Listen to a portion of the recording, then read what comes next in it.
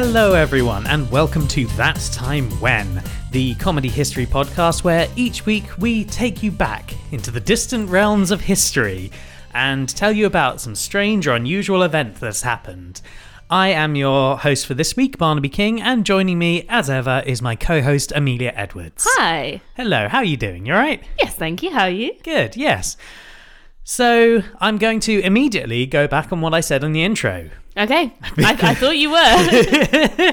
Because this week, I'm not taking us into the realms of distant past. Okay. So last week, you said that you had done the most recent sort of history that we've done on this podcast so far. And now you're going to try and beat me on that. Yeah, I'm absolutely. Until eventually we just start talking about the future and this is no longer a history podcast, but some kind of weird sci-fi podcast. Yes. Cool. Just call us Nostradamus. No. So this is a very recent event. Okay. In terms of history, I'm actually taking us back to 2005. But Barnaby, that's not history. Well, yes and no.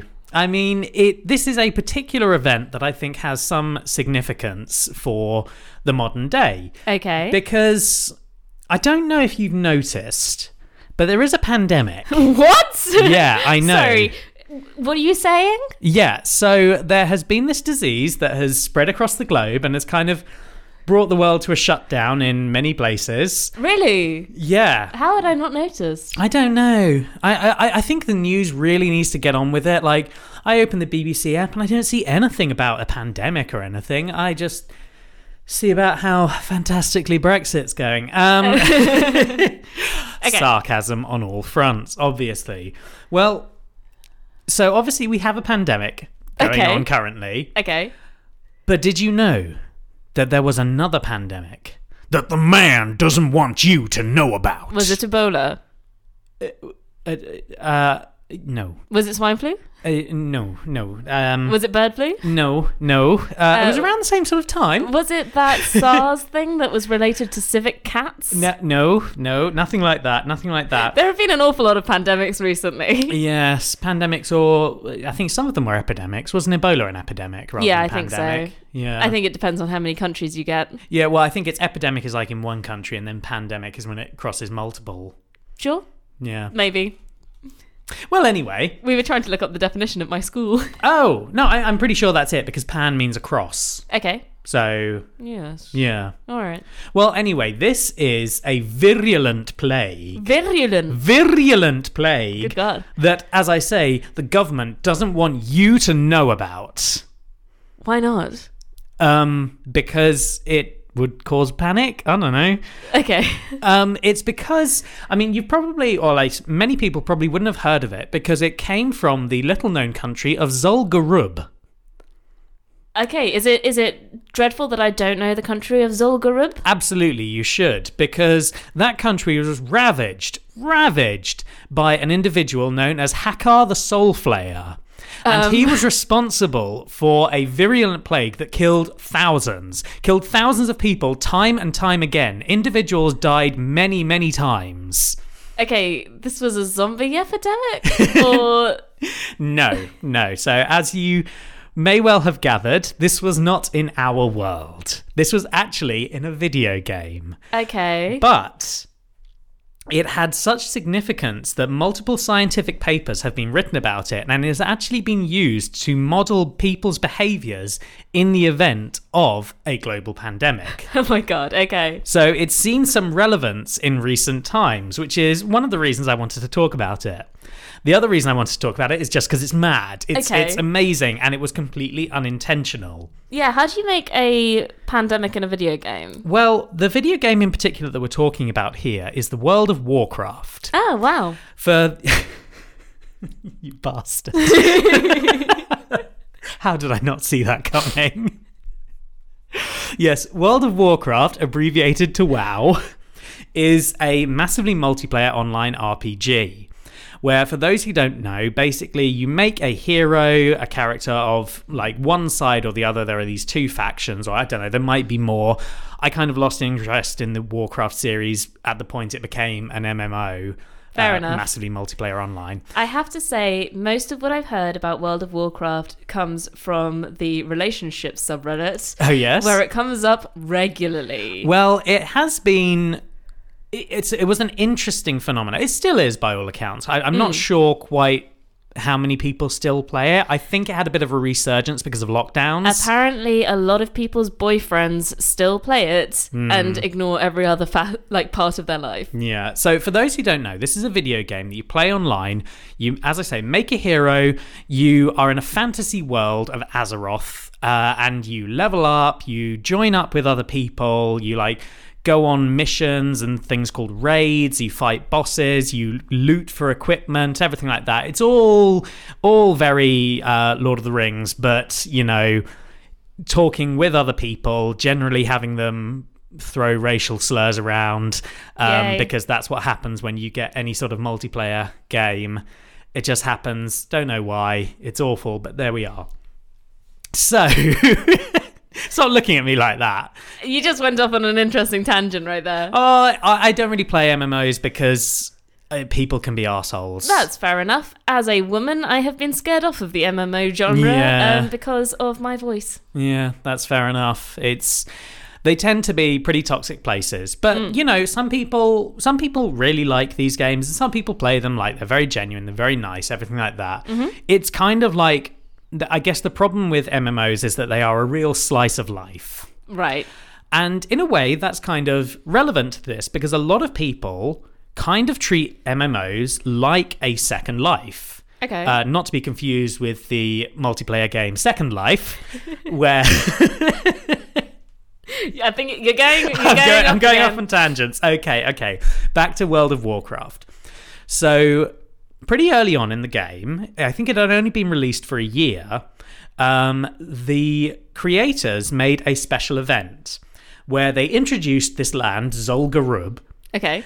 And the idea was that it was an area for very high-level players, people who had basically completed a lot of the rest of the game, could join up and do this special new boss fight sort of thing. Okay, go through all these things. It's meant to be for very high-level people. Okay. And the final boss was called Hakkar the Soulflayer. And he had a very special ability, which was called Corrupted Blood. What this would do is that it would infect a player with this, effectively a disease, and they would slowly lose health over time until they died. But also, if another player was nearby to them, they could spread it like a disease. Okay. The idea was it was meant to force players to sort of spread out in this sort of boss arena, which make it a bit different from the usual sort of thing. So they can't sort of team up against Hakkar the Soulflayer. Cool. So the idea was this would happen to them. They'd be forced to spread out, they beat the boss, and then when they leave this area, this debuff, as it's called, goes away. Okay. But there was a problem, because some classes in World of Warcraft can summon pets or minions. Okay. And they then, kind of like a sort of Pokemon thing, put them away in their pocket. Right. And then can take them out later. Okay. Players with this ability would summon pets for this fight. They would get infected with the corrupted blood. Yeah. They would get put back into their pocket.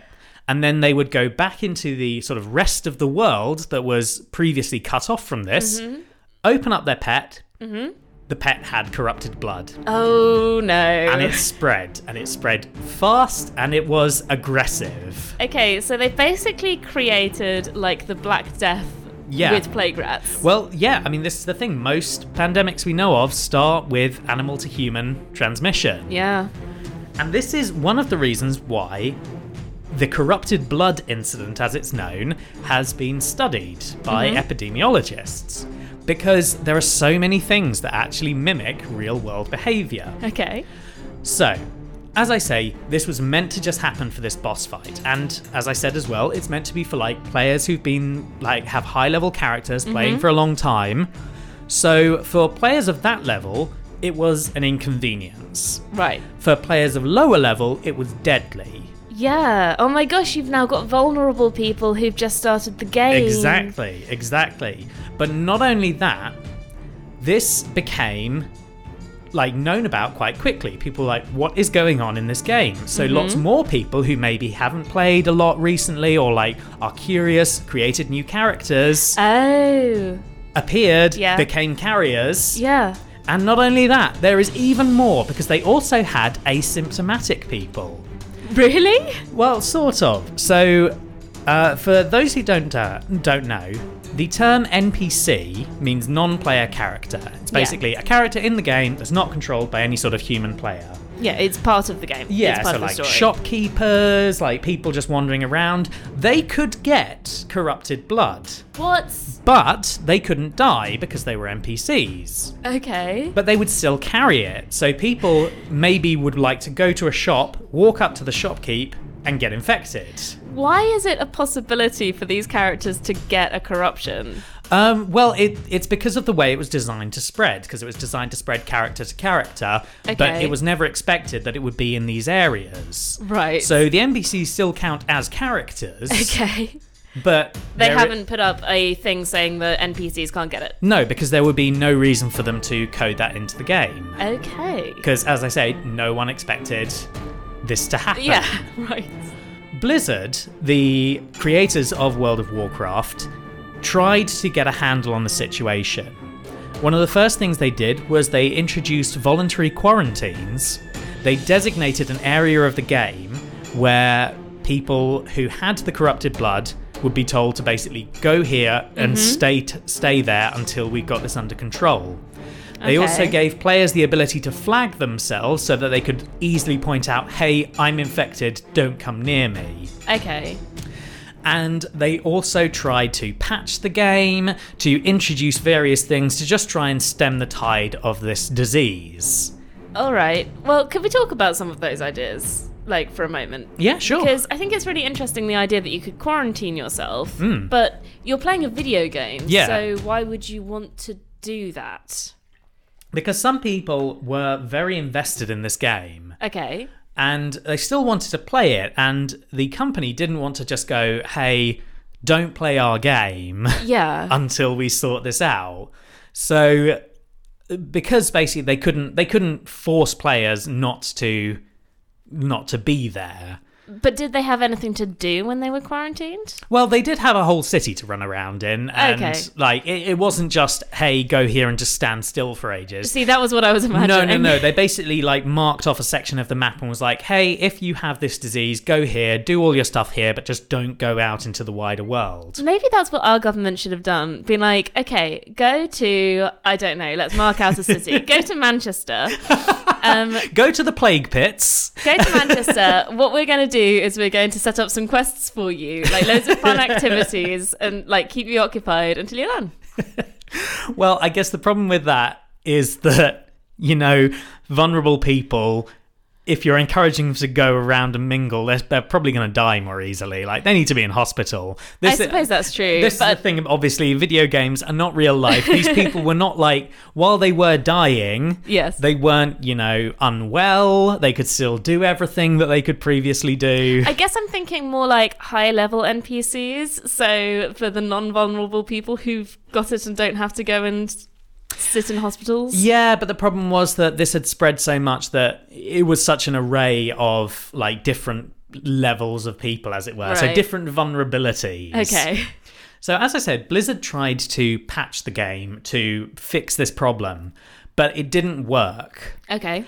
The entire infection happened over the course of 1 week. Okay. Eventually, they solved it by resetting their servers to before this event had occurred. Ooh. So, okay. Yeah, basically, they did what, you know, world governments cannot do with a pandemic, which is go back in time and go, no. So, despite this taking place over a week, it had a lot of really interesting things happen. And I guess for this episode, I'm kind of straying more into my own sort of field, which is psychology. Yeah. I did an undergraduate degree in psychology, and this is more that, but I still count it as a historical event, and this is our podcast, so we can do what we like. Okay, aggressive. Well, I'm aware that it's not strictly, you know, history, But it is a significant event in the past, and it has been studied, and it's relevant today. What is history anyway? Exactly. My step-grandfather always used to say that me studying anything after World War II didn't count as historic because it happened during his lifetime. Well, yeah, that's the thing. People, like, you can have different definitions for history. I mean, studying the Cold War is something you can do as a history student. Yeah, and were we alive for any part of the Cold War? We were born the year after the Cold War ended. Yeah. Yeah. So, what I want to do is I want to take you into the game, as it were. Imagine yourself, you're a player wandering around. What would you have seen? Well, the first things that you would have seen is that the major cities of the game had been largely evacuated. Okay. And this is because on the streets of the cities are corpses. Oh, God. Everywhere. Okay. In the game, when people die, they leave behind a little skeleton that hangs around for a while. And there are images from the game where you can see the streets are basically paved with bones. Oh my God, okay. So many people had just died in these cities, and because, they're close together, people are spreading it rapidly, they were just evacuated. You may, though, see infected zones where there are players who were playing healer characters, right, helping out the sick where they could, either by rapidly healing them or trying to, dispel the curse, as it were. Right. Basically acting as doctors in the quarantine zones. Amazing. Lower level players who wanted to help out but didn't have the ability to do so would stand just outside of quarantine zones and warn players to turn back because they're heading into an infected area. Okay. That's so cute. It is cute. It is very cute. There are some things where it's like, oh, these people are actually being really lovely. Yeah. And then there are the people who intentionally wandered around spreading the virus, like bioterrorists, basically. There were people who kind of acted like doomsday prophets, standing in, urban areas, just narrating what was going on. Okay. Kind of like the end is nigh, all these places are dying, look at what's happening here. And some people started selling snake oil cures as well. Wow, okay. In order to profit off the panic. Have we had any snake oil cures for coronavirus? Well, except for the obvious. Donald Trump told people to inject bleach. That's true. And there was that big rush on hydroxychloroquine as well. Yeah. Which I think there's a city in America was trying to sell all their hydroxychloroquine back to the companies they bought it from. Oh my God. Yeah. Okay. I take it that didn't go well. No, it didn't. All right. But this is also kind of relevant to our own pandemic because this happened because misinformation was being spread on social media. Oh, really? Yeah. Okay. So these cures were being touted by people who then spread it on social media. That lie was spread willingly or otherwise, and people were profiting off the pandemic. Amazing. Okay. Yeah. So, as I say, this took place over the course of a week, and eventually Blizzard just went nope and did reset on the whole thing. Yeah. Imagine if you reset our pandemic. It would be really weird, actually, because we would just have one day back in last January or whenever it was. We'd have been like, the Chinese government seems to be really up to something because they've just cordoned off the whole of Wuhan. Yeah. What the hell? And then we would have had a whole thing about human rights abuses, and we'd have been like, why are you doing this? Yep. And they wouldn't be able to tell us it's because they reset the world. So what I kind of wanted to talk about here was the fallout from this event. Not so much about the event itself, although it is kind of delicious, especially because this was completely unexpected. This was not a planned event. This was an accident. What I want to talk about is how people have kind of used this to study pandemics afterwards. Okay. There have been a number of studies and a number of sort of new ideas, new ways of looking at things that cropped up as a result.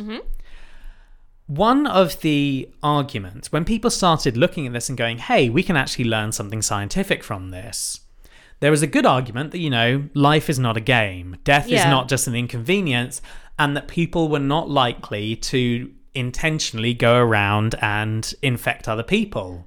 But that's not really true. This is what we've seen in the recent pandemic, because people are very willing to loudly flout lockdown and any sort of like COVID regulations. And even though they may not be going, hey, I'm going to give you this disease, Yeah. they are effectively doing the same thing. There are, and this is going to be quite distasteful, Okay.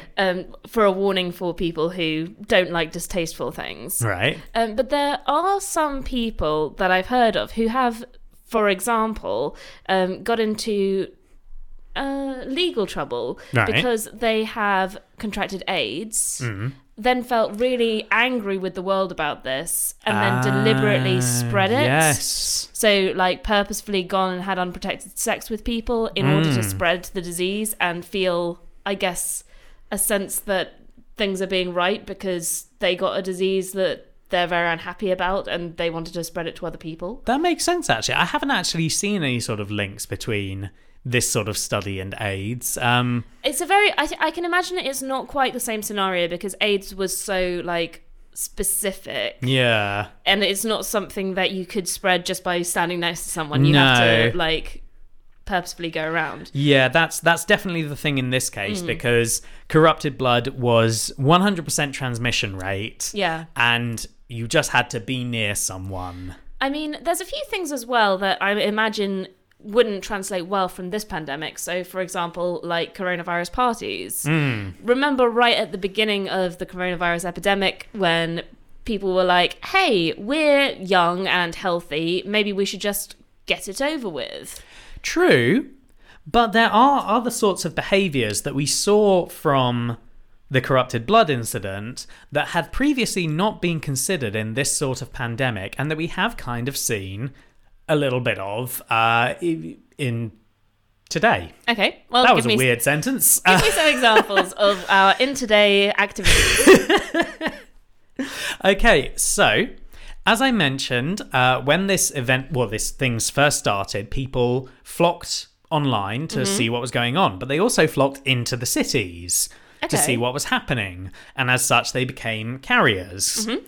And when this initially was reported, well, it was one of the arguments against using this as a model of pandemic behavior, because it's kind of like people wouldn't do that. Yeah, But the thing is, journalists do that. that's true. They go into places, and particularly we can think about like war correspondents will specifically put themselves in danger in order to find out what's going on.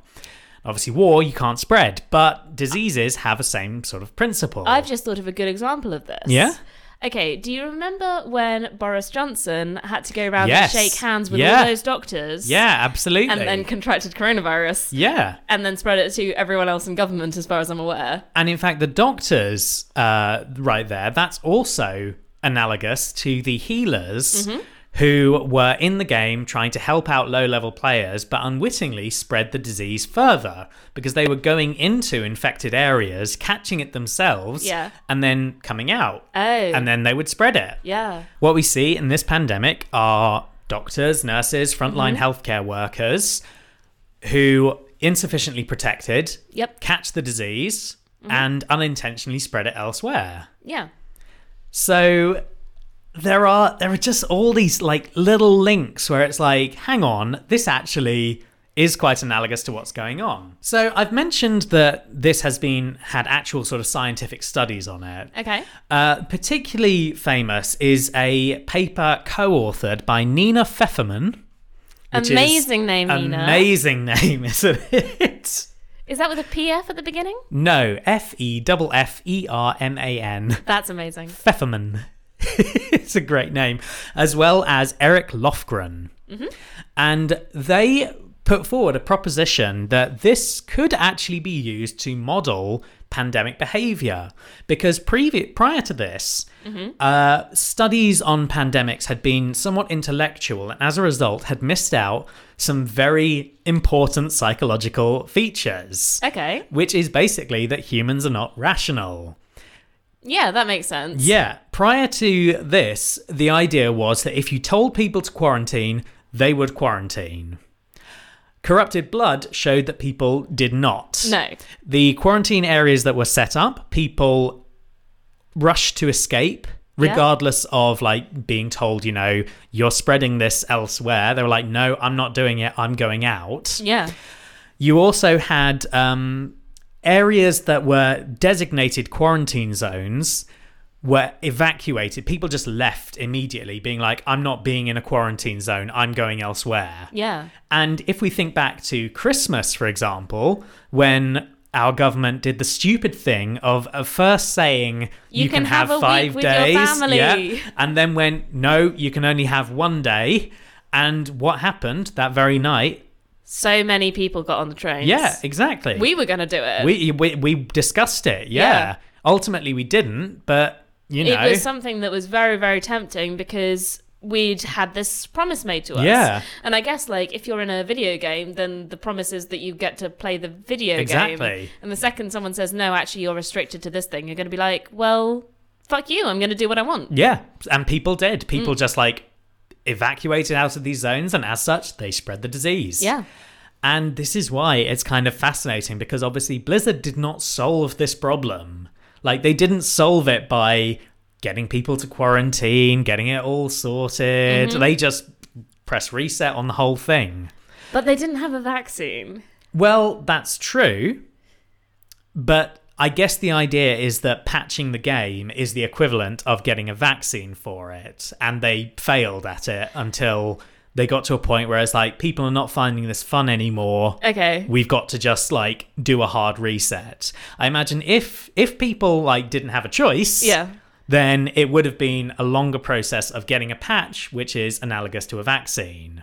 So what you're saying is that we need to get like the original Superman to fly backwards around the world until we spin backwards, which will turn back time, and then work our way all the way back, get rid of this year, like Avengers style. Yes. And start over. Yes, absolutely. Being really confused about what the hell is going on with the wet markets in China. Yeah. But, okay, like, all that aside, there is stuff that we can learn from it, and Lofgren and Pfefferman, their paper does suggest ways in which, we can learn from this and things we can do, particularly with how we model pandemics. Okay. Because using these virtual environments is a much more ethical way than, creating a little pandemic and seeing what happens. That is true. And in fact, this is something that happened. Another researcher in 2013, a man by the name of Frederick Chen, designed a 45-day online game that simulated the outbreak of a disease. Okay. Now, players, they would get points if they stayed healthy and would lose them if they got sick. And then at the end of the study, they got a cash reward based on how many points they accumulated. Okay. The idea being that, even though they're not putting their life at risk, there is some sort of risk to them. Yeah, they're not just going to mess around like you might do in a video game because you can always leave it. Exactly, yeah. So they wanted money. Yeah. And the researcher wanted subjects, so let's get them to play this game. So each day they were told whether or not they were healthy or infected, how many other people were infected, and basically were told, this is what you can do, this is what you can choose to do to protect yourself against the outbreak. Okay. At different points during the experiment, these costs changed, and the idea was to sort of see at what point people went, the cost of self-protection is too high, I'm just going to go out and risk it, sort of thing. Yeah. Oh, that makes sense as well, if we're thinking about all of the people who've had to work through lockdown because they have to have money to survive. And it's a bit of a sad outcome, really, because people got frustrated with it so much so quickly that they did just go out and got infected. And by the end of the study, Frederick Chen actually had to give some of the grant money back because he paid out far less to players than he was expecting to. Oh my god. Yeah. I think it's one of the reasons I want to talk about and why it fascinates me as someone who is vaguely a psychologist. Yeah.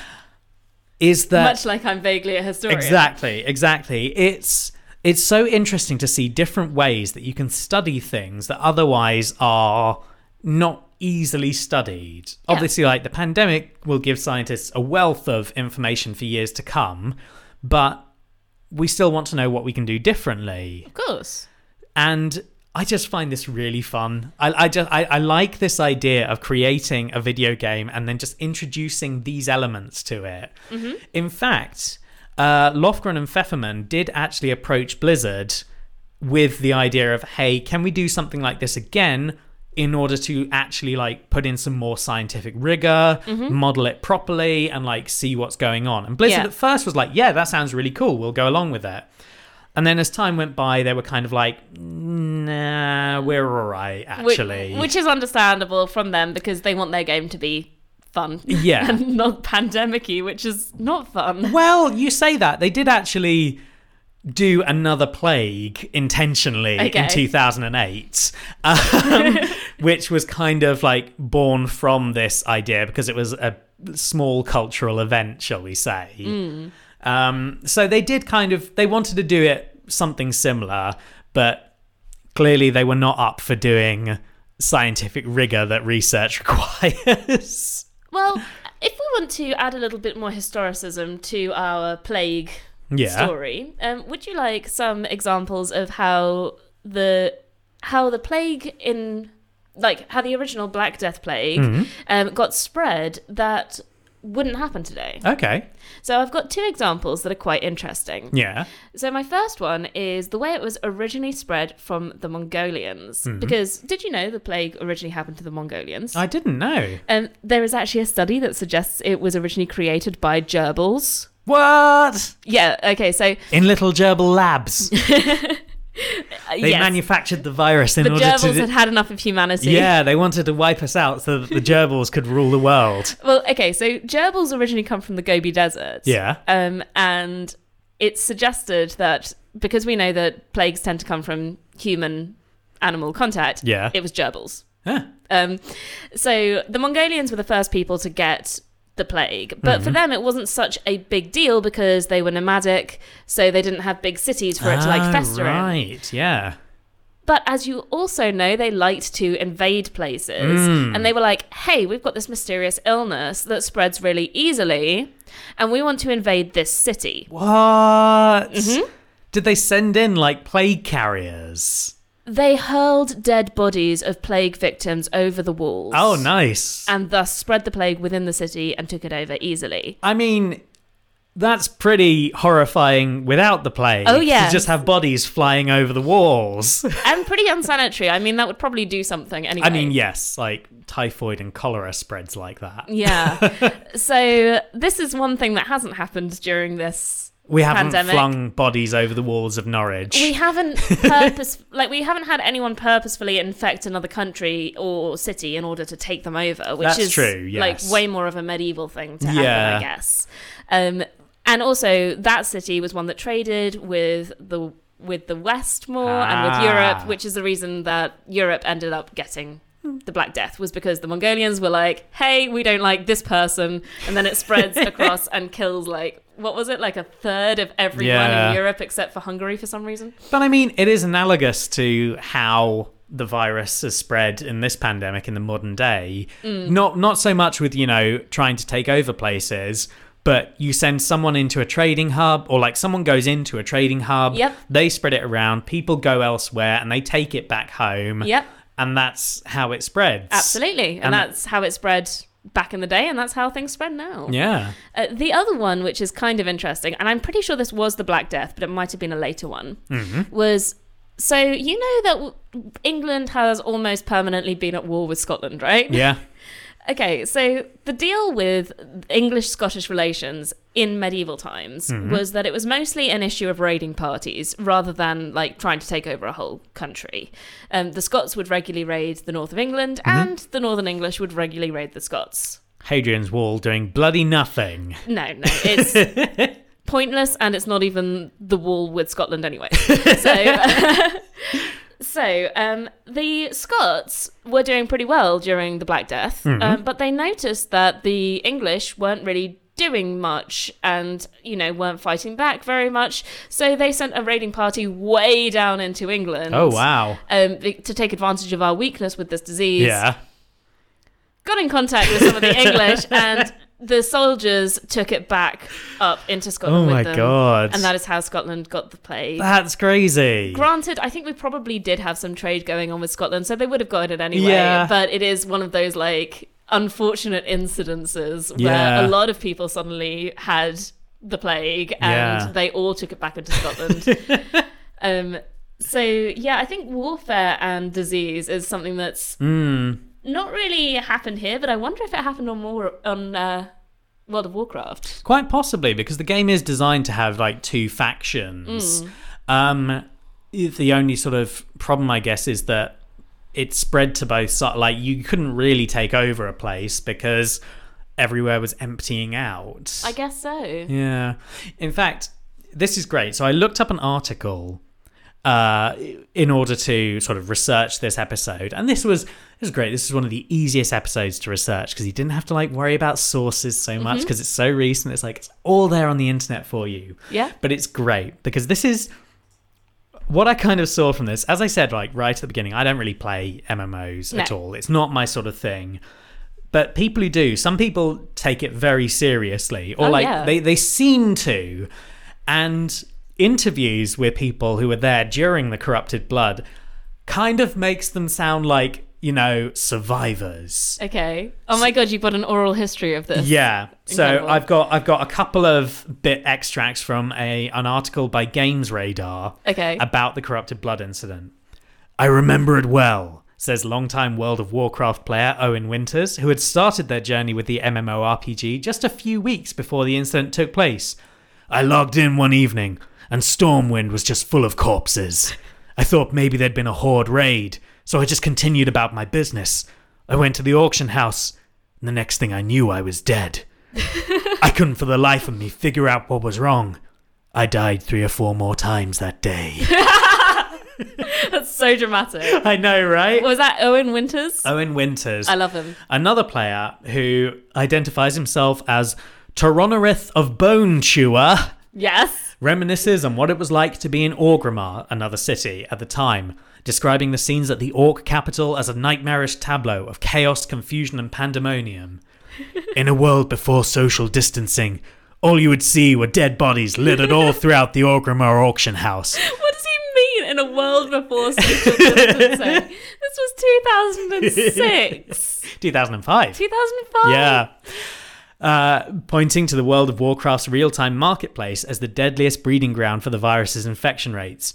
Trails of bodies from the auction house to other major points of interest, namely the bank, were a common sight for days. One could watch as people would resurrect their corpse only to catch the plague and die again seconds later. Oh my God. Eventually, people stopped going to Orgrimmar altogether.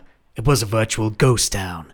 As somebody guilty of spreading this plague, seeing the city abandoned gave me a smug sense of satisfaction. Oh no! Bioterrorists! Oh no! In fact, this incident has not only been used to model pandemic behavior, but also terrorism. Yeah. Because people, it got people to form terrorist cells because they saw this as an opportunity. Yeah. I think there has been less research on that because it's kind of been seen as much less relevant.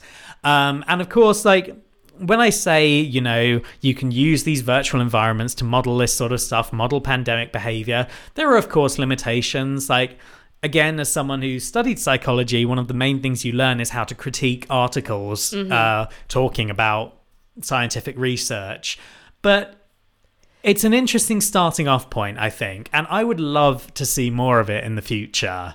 Yeah, absolutely. I think you could do a great thing if you could get some psychologists and sociologists to team up with a game developer. You could build a sort of online game that is designed to just have, at various points throughout its life cycle, just these events and see how people behave in it. I reckon there would be a way to do it. I've actually, while I was doing research on this episode, I kept in my head thinking, well, maybe if you do this game like this and you have this punishment for dying, it will make it feel more real for people. Mm-hmm. or like you could, I don't know, I can't really remember now what I was thinking, but but I think there are possibilities there. Yeah, I can see it. I guess the issue would be, ethically, is it okay, like, would you have to tell people that you were doing experiments on them? Yes, no, absolutely you would. But the thing would be, basically, you get this game, and it would have to be like a good game in and of itself. Yeah. But as part of it, when you're signing up for it, you're informed that, hey, at some point, these events are going to happen. Yeah. Like, you don't tell them what, but you go, some stuff is going to change. And then people can either be part of it or not be part of it. And you can still, like, you can, in psychology, you can still, like, deceive participants as long as it's not going to cause them harm. Yeah. And as long as you're careful about what you're deceiving them about. So you could absolutely, I would say, get people to play this game, be like, hey, stuff's going to happen, and then at some point give them a pandemic. I was just imagining, what if you gave someone a pandemic on Animal Crossing? Oh, God. That would be hideous. No, we play Animal Crossing to get away from the pandemic. I know. But what if, like, Tom Nook suddenly just took ill? What if Tom Nook was just heard over the announcer telling everyone to stay in their homes? And then Tom Nook goes house to house, intentionally infecting people. Oh, no! Tom Nook, the bioterrorist raccoon. People come up to you and teach you a reaction, but them teaching you a reaction at such a short distance without a mask means that you get the disease. Yeah. So this is why I wanted to do this as an episode, because I think it's fun. It is very recent, and I'm probably not going to do many episodes that are this recent. That's fair enough. But I thought it was relevant because, you know, we're still in the midst of a pandemic and we're still in lockdown. God, I don't know if I thought when we started this podcast that at this point we would still be, you know, so heavily in the pandemic. Okay, when we started this podcast, we started a few weeks into the pandemic, and I remember being a bit nervous because we were taking a while to get started, and I was like, by the time we start, the pandemic will be over. Like, lockdown will be over, and we'll have lost all our spare time to do this, because at that point I actually had some spare time. How young and innocent we were. Yeah. I was convinced it was going to be over, like, in a matter of, like, a couple of months, and we were wasting time, and it turns out we could have taken 6 months to get this started. It would be fine. Oh my God. It really goes back to, like, the Frederick Chen and his 45-day game, how people got, like, self-defense fatigue. Yeah. Like, you feel that. It's hard. It's hard. I think it's interesting, though, because there's certain conditions in the UK that you couldn't necessarily replicate very well in a video game. So I think for the first lockdown, people were much more willing, not just because it was the first lockdown, but because it was summery. And that's true. Anyone who had a garden, which is a reasonable number of people, had access to some nice fresh air outdoors, and you didn't have to worry about the fact that it was cold and wet and rainy and you were stuck in your house. Well, you could kind of... I could see a way you could replicate that in a game. You basically just change the area that people are freely able to move around in. Yeah, that could work. So you have it larger for a while, and then you change the season in game and like restricts. Like, you physically cannot leave here and be safe. Yeah, that makes sense. Yeah. Sorry, this is just thinking out loud right now. This is Game Development Podcast. No. Yeah, so I that's really where the story ends. As I say, the entire event only lasted a week, and there has been some uptake of it, and there's been some more sort of retrospectives on the event since COVID-19 happened.